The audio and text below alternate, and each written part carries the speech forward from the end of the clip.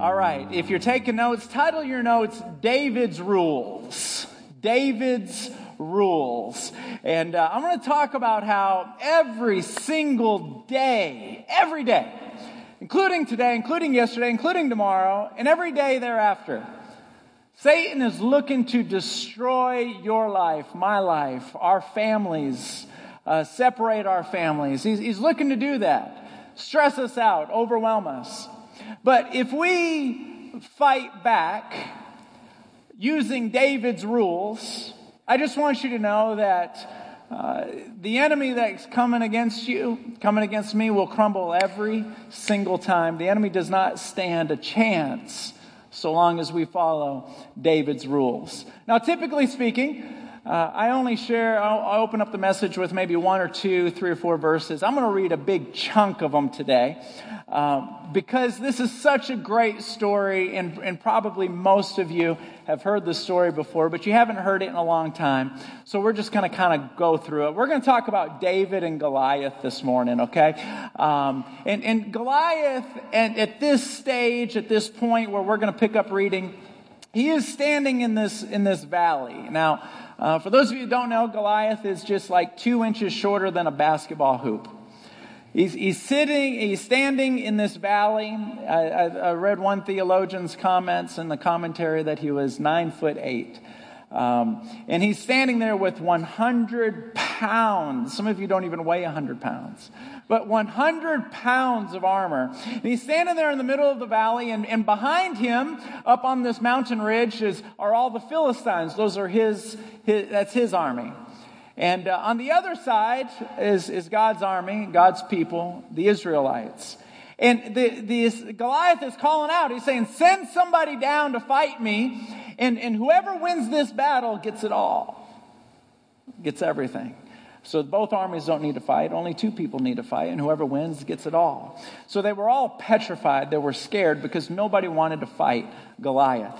And so let's pick up reading there. Now, the words which David spoke were heard. They reported them to Saul. Saul was the king, and he sent for him. And then David said to Saul, "Let no man's heart fail because of him. Your servant will go and fight with this Philistine." Everybody needs to stop being scared. I'm going to go fight him, and I'm going to kill him. And Saul said to David, "You are not able to go against this Philistine to fight with him. For you are a youth, and he a man of war from his youth." He's been fighting since he was your age.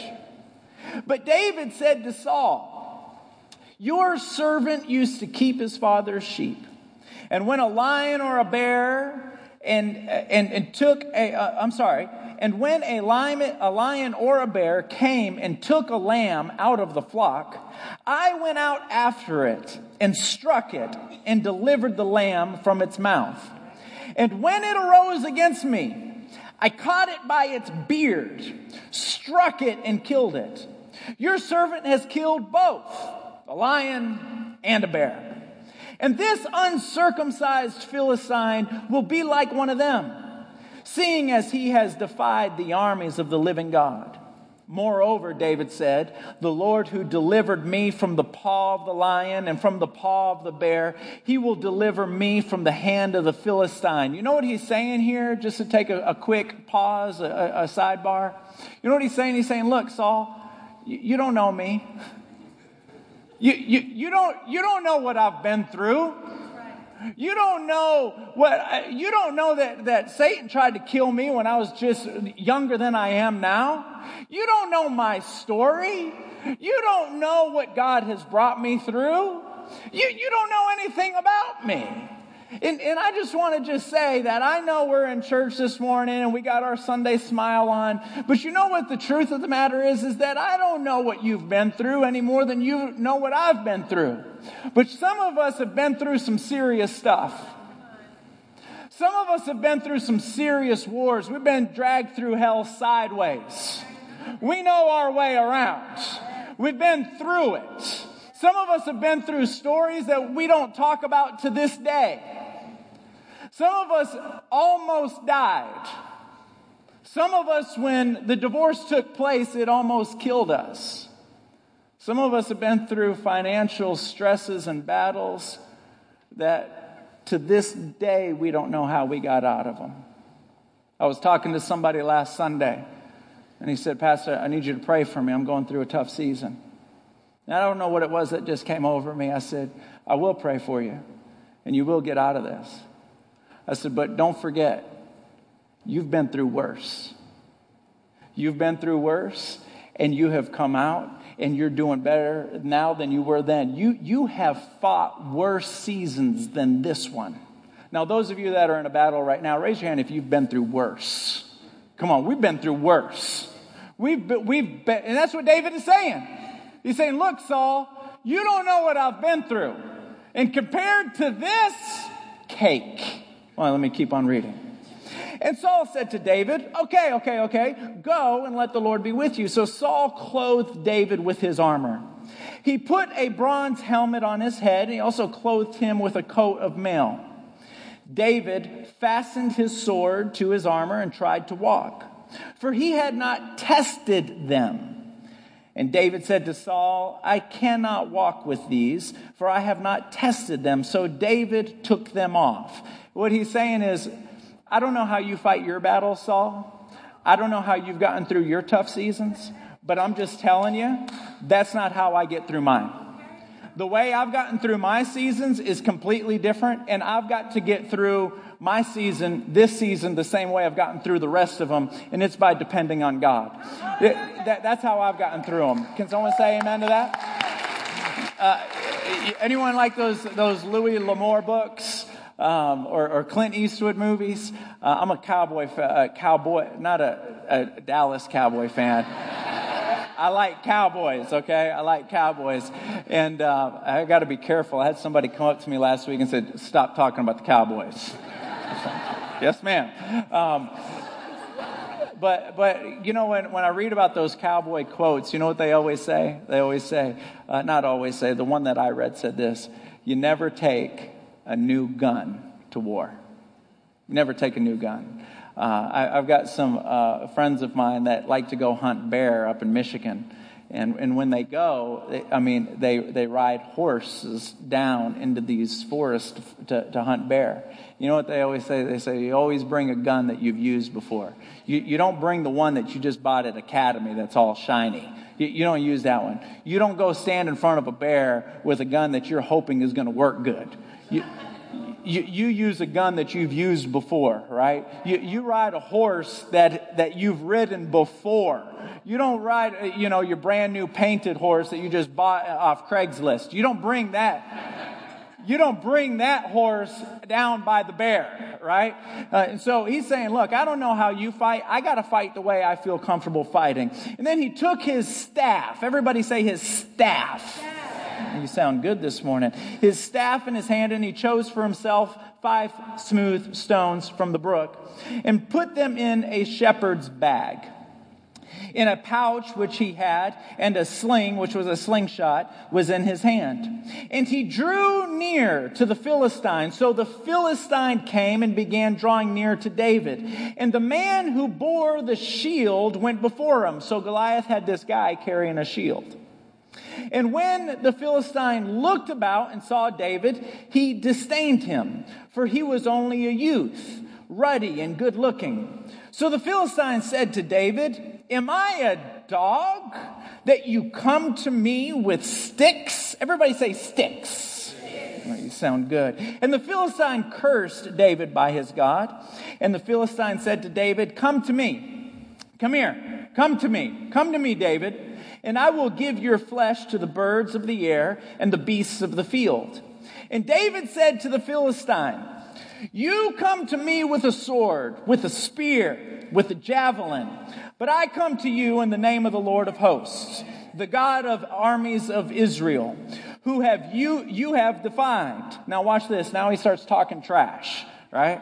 He starts talking trash just like a teenager would, right? He says this, today's the day, this day, the Lord will deliver you into my hand. I will strike you and take your head from you. And this day I will give the carcasses of the camp of the Philistines to the birds of the air and the wild beasts of the field, of the earth. You hear what he's saying here? I'm about to take your head off of your shoulders, feed it like bird feed. He's just talking trash now. He was the first Texan. Just talking trash. He's just talking trash. He's, you want a piece? I got you. He's going nuts now. Verse 47. Then all the assembly shall know that the Lord does not save with a sword and a spear. For the battle is the Lord's, and he will give you into our hands. So it was when the Philistine arose and came and drew near to meet David, that David hurried and ran towards the enemy to meet the Philistine. Then David put his hand in his bag and took out a stone, and he slung it and struck the Philistine in his forehead, so that the stone sank into his forehead, and he fell on his face to the earth. When you and I make it a habit to get on our face before God, our enemies fall on his face. I just want you to know that. I don't know what enemy you're fighting this morning. I don't know. Maybe it's a financial enemy. Maybe it's depression. Maybe it's worry. But I don't know what it is. Self-esteem. When you and I, and we all have enemies, when you and I learn how to get on our face before God, our enemies fall on its face. I'm just telling you that. Here's the thing. The Bible says this, that so long as we're on this earth, we're going to have trouble. We're going to have enemies. But when you ever reach the point where you say, okay, there's always going to be enemies, and that's understood. But this enemy, I'm done with him. You're going to have to send a different enemy because I'm tired of this enemy. Has anyone here ever wanted new problems? Right? I just need a new problem. I'm tired of this problem. When we learn to get on our face before God, our enemy falls on its face. And so here's the thing. Verse 50, so David prevailed over the Philistine with a sling and a stone, and struck the Philistine and killed him. But there was no sword in the hand of David. Therefore David ran and stood over the Philistine, took his sword, drew it out of its sheath, and killed him, cut off his head with it. And when the Philistines saw that their champion was dead, they fled. In those days, in those ancient days, the armies were built like branches, like military branches. Today, for example, we've got the Army. We have the Navy. We've got the Marines. We've got branches of military. In those days, they had branches of military as well. They had three specific branches. One branch was the cavalry. These guys rode horses. They rode chariots. They were a whipping and a riding. They rode horses. That's the cavalry. Now, then there was the infantry. These guys did not ride horses. These guys had swords. They had daggers. They had a shield. And they fought hand-to-hand combat. And then there was a third category. These guys were the artillery guys. They didn't ride horses. They didn't fight up close. They fought with archery. They fought with bows and arrows. They fought with slingshots. Now David, he was a slinger. Okay? He fought with a slingshot. This is the guy that would run around in the back fields practicing his sling. Now, if you were a slinger, you could do phenomenal things with your slingshot. Now, they made them different. In our day, a slingshot is kind of made with a wishbone of a board or of a stick. You ever crawl up a tree and chop it on a stick and make a slingshot out of it when you were a kid? That's not how they did it. They had a piece of leather with two pieces of rope on each end. Now, these guys, they could take this thing. If you study it, you won't be able to stop studying it. It's riveting. What they could do. They could, and it's even mentioned in the Bible, that these guys could literally hit a bamboo stick. The Bible says a reed, but the same thing. They could hit a bamboo stick. Pow! With a rock. If you pull up ancient paintings, what you can find is you can find paintings of these guys hitting birds out of the air with their slingshot. In fact, one commentary I read from a theologian, that they could hit a coin on the ground as far away as they could see it. So if they can see it, they can hit it. They could, and there's another stat I read, that they could hit, either kill or badly wound anything that was 200 yards away. 200 yards, that's 2 football fields. These guys would practice. This was how they fought. They would just come in and practice over and over and over and over again. Now, Goliath, he was not a slinger. He was infantry. He fought man to man up close. Now, here's the thing. The thing about the cavalry, the infantry, and the artillery is kind of like paper, rock, scissors. One could trump the other, but in a unique way. Let's illustrate. Let's play paper, rock, scissors. You ready? You ready? Let's play. Let's see who wins. Are you ready? 1, 2, 3. I'm hearing clapping and the game was over, okay? All right, so this is what we're going to do. Everybody watch me. 1, 2, 3, okay? So on 3, you put down your paper, rock, scissors. Everybody's got to participate, all right? You guys ready? Everybody say ready? Ready. All right, here we go. 1, 2, 3. You can't put up a bomb. This guy's putting up a bomb. It's paper, rock, scissors. All right. Guys, you guys ready? All right, everybody? All right, here we go. 1, 2, 3. All right, I got paper. Raise your hand if you beat me.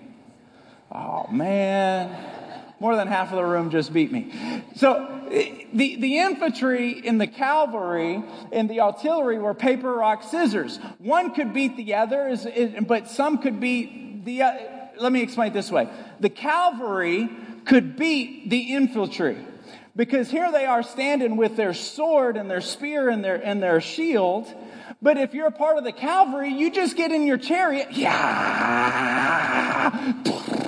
You could beat them. But if you're an artillery guy, let's say you have the bow and arrow. You're standing there with your sword. Dunk, done. If you're a slinger, you can move around, and if you're standing there with a sword, mic drop, baby. You could kill somebody. I need my slingshot back, though. The first row is the most dangerous place to sit, you see. You can get just knocked out up there. But that's the slingers. That's the slingers. They could do anything. Now, here's the thing. Here Goliath is saying, I want to fight. So Israel is scared, because what they're thinking in their mind is they've got to take somebody in the infantry to go fight somebody in the infantry. When King Saul's looking at David, he's going, man, you got to go fight this infantry guy. Well, if you got to go fight an infantry guy, here's your sword and here's your breastplate. Now, David's saying, I'm not going to fight infantry versus infantry. I'm out of the box. I'm not going to fight you the way you want me to fight you. I'm going to fight you the way I want to fight you. I'm not an infantry guy. I'm not a cavalry. I'm an artillery guy. And you're not going to make me fight you the way you want me to fight you. I'm going to fight you the way I want to fight you. And this is how I was raised, right here. So when he came down that mountain,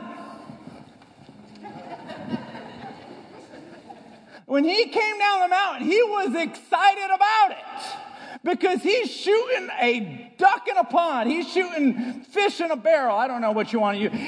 He's coming down excited. I got this one from Academy. But he's coming down excited. He's pumped up. He is excited. Now, here's the thing. When Goliath is standing in the valley, all of the warriors, all of the Philistines, when they saw David coming down the mountain with a sling, they got nervous. Because a guy in an infantry is standing there. Here's a quote. Do you guys have that quote about the pistol? Go ahead and throw that on there. This guy, it was quoted by saying, here, I'll read it to you just in case they can't find it. Goliath had as much of a chance against David as any Bronze Age warrior with a sword would have against an opponent armed with a .45 automatic pistol. Now, that's from a historian. So Goliath was in deep trouble. So here comes David. He comes running down the mountain, but he's fighting the way he was raised to fight. And he knocks him down and kills him. Now, what's very perplexing about this whole story is Goliath. Because Goliath is saying things that are puzzling. He's saying, why are you coming to me with sticks? And David didn't have any sticks.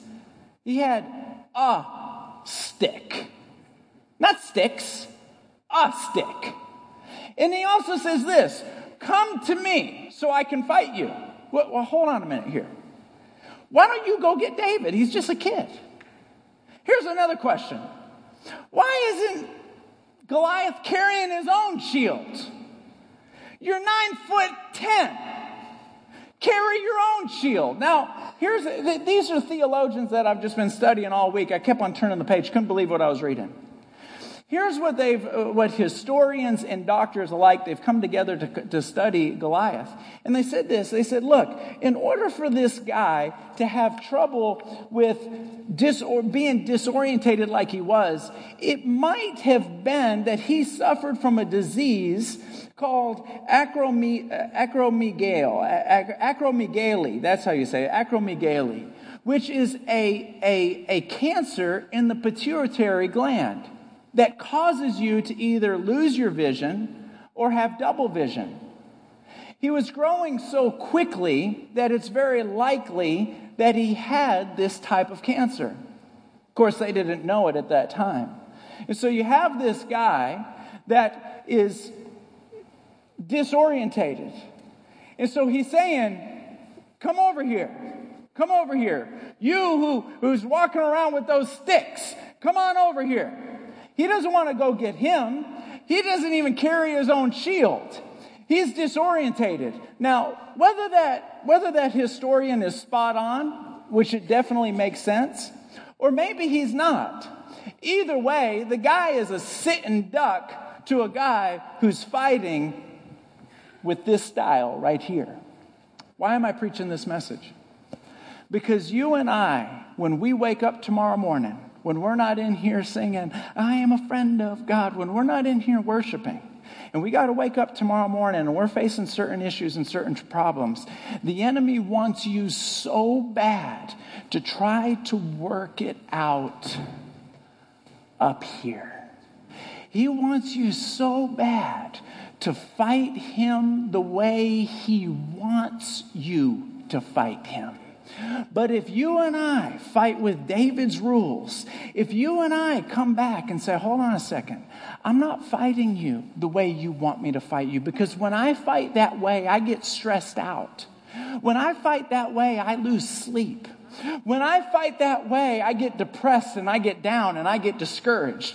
When I fight that way and try to figure things out, it gets overwhelming to me, and I'm not good company, and people don't like being around me. For that matter, I don't even like being around me. You can be honest. The person sitting next to you is going like this. So you can be honest. We can't fight that way. The way we fight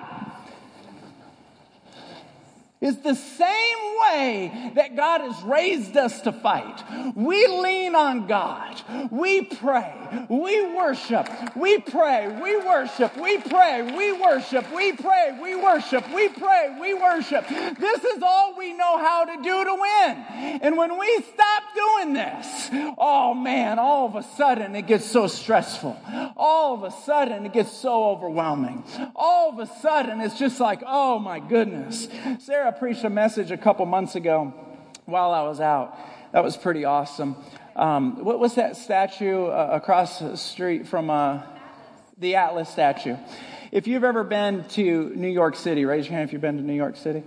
So there's this Atlas statue, and even if you don't realize what the Atlas statue is, after I describe it, it'll ring a bell. Atlas, there's a big statue in New York City where there's this huge, strong guy. He's carrying the world on his back. You know that statue? He's carrying it like this, and he's straining. He's carrying the whole world. If you ever see that statue, take 5 minutes to walk across the street. Go into St. Patrick's Cathedral. It's one of the most beautiful churches you'll ever see. And there's a statue of Jesus. He's got his hand out like this, and he's holding the whole world in his hand. So you and I can be like Atlas, and we can strain and try to figure this out because we're smart enough and we're good enough, and doggone it, people like me. And we can do that. Or we can back up and say, that's not how I fight. That's not how my dad raised me. That's not how my mom raised me. That's not what I'm feeling in my soul. This is how I fight. This is how I fight. This is how I fight right here. It may not make sense to you, Saul. It may not make sense to you. It may not make sense to you, but you're the one stressed out hiding behind a rock. I'm feeling good. Somebody say amen to that. I got 3 quick points that I want to share with you. David had a fear of God about him. And because of that fear of God, he was able to understand and have confidence with God. The Bible says this, that the fear of God is the beginning of all wisdom. So if you don't understand the fear of God, then you can't understand anything else. Are you with me? If you get the fear of God, then you can begin to understand everything else. Let me see if I can unpack the fear of God, because David had a fear of God, and then that gave him confidence to move. See, a lot of times when we don't pray, when we don't think about the Lord, when we don't worship the Lord, it's because our confidence in Him is not there. I've used this term a few times over the last few weeks. It's called a Christian atheist. You believe in God, but you just don't believe that if you pray, it's going to do a whole lot. So you don't. If you were sure that God was going to do something, then you would pray. And so all of that is hinged to having a fear of God. Because if you have a fear of God, it leads to faith in God. And if you have faith in God, it leads to God moving and being active in your life. And so you got to reverse engineer it. If there's no faith, there may not be any fear. So let's unpack what fear is. There's 3 things about fear I'd like to share with you that I hope all of us have or begin to cultivate. Number 1 is a fear of God. What do I mean by that? The fear of being with God. What does that mean? There is a very casual attitude about the presence of God in America today. The casual attitude sounds something like this. Maybe you've heard it. Well, I was talking to the man upstairs the other day. Anyone ever hear someone say that? You know what I feel like saying whenever I hear that? The man upstairs? Hold on a minute. The man upstairs, are you talking about God? Are you talking about the one that stepped out onto nothing, from nothing, and created everything? Are you talking about the one that took stars and threw them in the air like frisbees? Are you talking about God that made planets? What? Are you talking about God that pulls mountains out of the ground? The Bible says that the oceans are in the palm of His hand. Are you talking about God, the man upstairs, that everything that lives has a little piece of Him inside of Him? That life itself, the beating of the heart, that is a spark of God inside of that person. Boom, boom, boom. That's why God hates suicide. Why? Because He doesn't want that spark to go out. That's His spark that He put in there. He doesn't want that spark going out. He doesn't want that spark going out until he says it's time for it to go out. It's his spark. The man upstairs. Do you know that when Isaiah saw God for the first time, he said, oh my goodness, I'm going to die.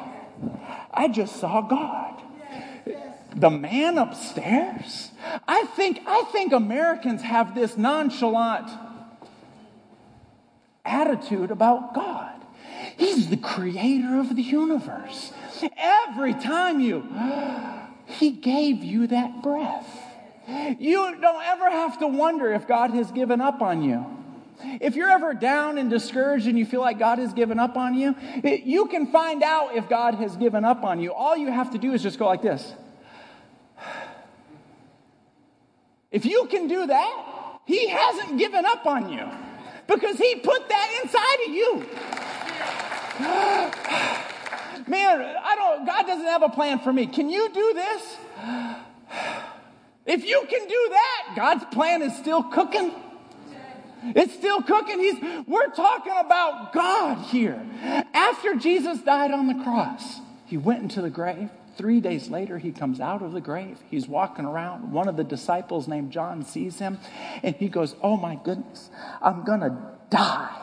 Why? Because he's awesome. His presence is awesome. It hovers over the water. The wind and the waves obey him. He is God. And I'm going to tell you this.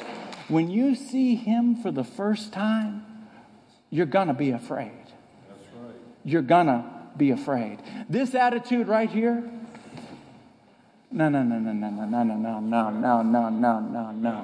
No. This casual, God, he's the man upstairs. No. This is God. And what's wonderful is he says this, I know I'm mighty, and I know I'm powerful, but I don't want you to be afraid of me. You're my daughter. You're my son. I look at you the way a husband looks at a wife. I love you. Now, what's the difference between having a fear of God that's wonderful and being afraid of God? Well, see, being afraid of God is whenever you're running from him, you're hiding from him. Kind of like Adam and Eve. See, every single night, God would come looking for them and they would spend time together. They had a fear of God. And then all of a sudden they decided to have some apple pie. Bad idea. Here comes Jesus walking through the Lord comes walking through the garden, and all of a sudden, what do? They begin to run and hide. What's the difference? Well, before they had a fear of God. They were in awe of God. They were, wow. And now they're afraid. Now they're hiding. Here's the thing. When you have a fear of God, you're seeking him. When you're afraid of God, you're running from him. When you're not seeking him, you're lacking of fear. David, if David could stand here today, if he could stand here today, he would say to all of us, I have fought in battles very similar to all of yours. And I have fought in battles very different from all of yours. And the only way I ever came out of those battles is because I had a fear of God. I pursued God. Now here's the thing. And then he would say this, and I've seen God. And he's unreal. He's amazing. So there's this fear of being with God. And then if you have a healthy fear, not only do you fear being with him, but point number 2, you fear being away from him. So you don't want to be away from God. See, David, he had an affair with this woman. He had a baby with this woman. The husband was going to find out and he killed him. Now, what does he do? He goes and gets before God. And what does he say? Let me read it to you. It's just an unbelievable cry of his heart. Let me see if I can find it. He says this in Psalms 51, verse 11. Do not cast me from your presence or take your Holy Spirit from me. It's like, God, Some of you maybe have prayed a prayer like this. I know what I did was wrong. I know I have not been living for you. I remember as a teenager, I used to crawl through my window at 2:00 in the morning and slide it down. And I'd be all sweaty from running the streets. And I would lay down and I would squeeze my pillow with my face in my pillow. And I would say, dear God, I know I'm not living for you, but please don't give up on me. Please don't take your spirit from me. Has anyone ever prayed a prayer like that? That is a fear of God. You're afraid to be away from him. Don't give up on me. I need you. I need you. See, some of us get caught up in prayers. We think we need to wax eloquent like Abraham or Moses. There's something about just crying out and saying the same thing over and over again. I need you. Don't leave me. I need you. I love you. Now, he will never leave you. He will never forsake you. But it's a fear of being without him. And I just want to say, I want to sound the alarm. I want to sound the alarm when you are not crying out and desiring him. What we have to do in those situations is say, I might be lacking a fear of God. Very last point. Point number 1 is to fear being with him. Point number 2 is to fear being away from him. And point number 3 is to fear disappointing him. The only way I can illustrate it is like this. My daughter Presley's in the 5th grade. But when she was in the 1st grade, something happened that kind of rocked my world. My wife and I had communicated that morning that I was supposed to pick her up from school. I was in a meeting here at the church, and it was 4:00. I'm sitting in the meeting, completely engaged in the meeting. I look down, I see my cell phone ringing. I look at the cell phone, and it has the name of the school coming up on the caller ID. I knew exactly what just happened. I answer the phone, didn't say hello. I said, I'm sorry. I completely forgot. I am on my way. The person on the other line said, don't worry about it. We're taking care of her. She's just fine. Just wanted to make sure you were aware. I am now flying down the road. If there's any cops in here, just know I'm sorry. I am flying down the road. Am I afraid of my daughter? No. But I'm picturing her, just this little girl, this big old backpack, sitting on the curb, and all of her friends are gone. I'm seeing her all by herself, wondering where I am. And I'm afraid, I'm fearful that I've let her down. She was counting on me. I let her down. I've disappointed her. I pull in. I break the car rule lines. You're not supposed to get out of your car. It's like a really big deal. They'll taser you if you get out of your car. Park it. Get out. Run around. Presley, I am so sorry. Do you know that Daddy loves you? Do you know that Daddy loves you? I am so sorry. She goes, Daddy, it's okay. They were taking care of me. It's okay. I knew you were going to come. I said, do you know I am so sorry. I'm so sorry. She goes, Daddy, it's okay. What's in my voice? I don't want to disappoint my daughter. I don't want to let her down. She was counting on me. I don't want to let her down. See, that's a fear of God that maybe we don't always talk about. The Bible says this, that he knew you in your mother's womb. It doesn't say that he saw you in your mother's womb. He knew you in your mother's womb. You and God have met before. Hallelujah. You've met before. You just don't remember. you're too little. But you've met before. That's why when you come walking into the presence of God, it's like, that feels good. This is new. I've never experienced this, but that feels good. You know why? You have felt it before. He knew you in your mother's womb. He's got your plans set out. And when we begin to back up from his presence and deviate from his plan, we feel our spirit just kind of tighten up a little bit. And when I mean tighten up, I mean you start feeling stressful. You start feeling I can't find the word. You feel stressed, overwhelmed, bogged down, heavy. And what's happening there? The Bible says that his burden is light. So why is it not light? Because we have backed, we've deviated. And the Lord is, I have your plan. I know the plan. And there has to be a part of us that says, Lord, I just don't want to disappoint you. I just don't want to disappoint you.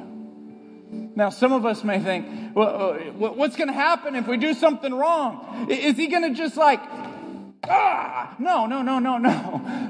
Have you ever got up in the middle of the night at like 2 o'clock in the morning to go get an Oreo? Come on, somebody. To go get a cookie. Come on. Let me see your hand. You just feel God calling you. Go get the cookie. Get the cookie. It's my will. Go get the, yes, Lord. And it's like you're walking over there, and it's like, where's the cookie? And you turn on the lights, right? Your eyes, you got this stuff in your eyes. You can't open your eyes. And you turn on the lights, and you look down, and you see a cockroach. Right? Sitting right there. And the cockroach, all of a sudden, what does he do? The cockroach is like, and they're like, he knows he's caught.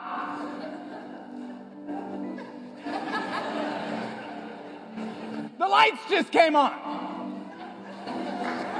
What do? What? Oh, jeez. What are you doing here? The first thing you do is get mad. What are you doing here? Now, what do you do next? You're looking for something to kill it with, right?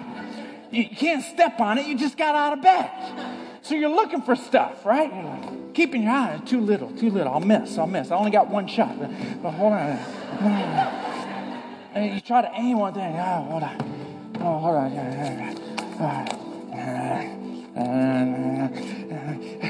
Allie woke up like 3 weeks ago, and our cabinet was literally split in half. Because I opened up the cabinet to get some milk for my cookies, right? Open up the cabinet, there was a cockroach. So I took the cup, and I went,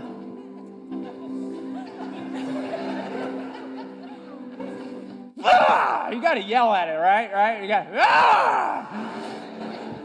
stupid cockroach. He got away, crawled back into his hole, just split the thing right down in half. And it's like, Allie comes up in the next morning. She goes, what happened to my cabinet? I was like, he got away. But when you turn it on, it's like, what are you doing here? And it's like, you kill it, and then you got to pick it up, and it pops. You got to pick it up. You got to clean that up. You caught him. You turned the lights on. You caught him. You're like, Do you think when you do something wrong that the Lord is like, gotcha? No.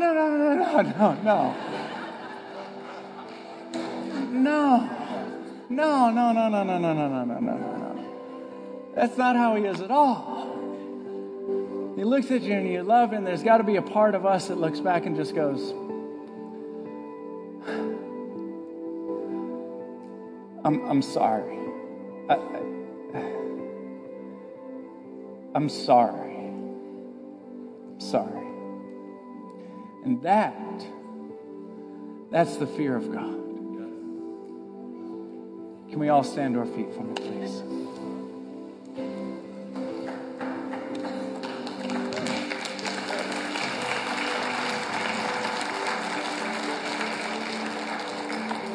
Let me share this thought with you. We all need the power of God, don't we? Amen. I just want to say, If we seek the presence of God, the power of God will come. So many people want the presence of God.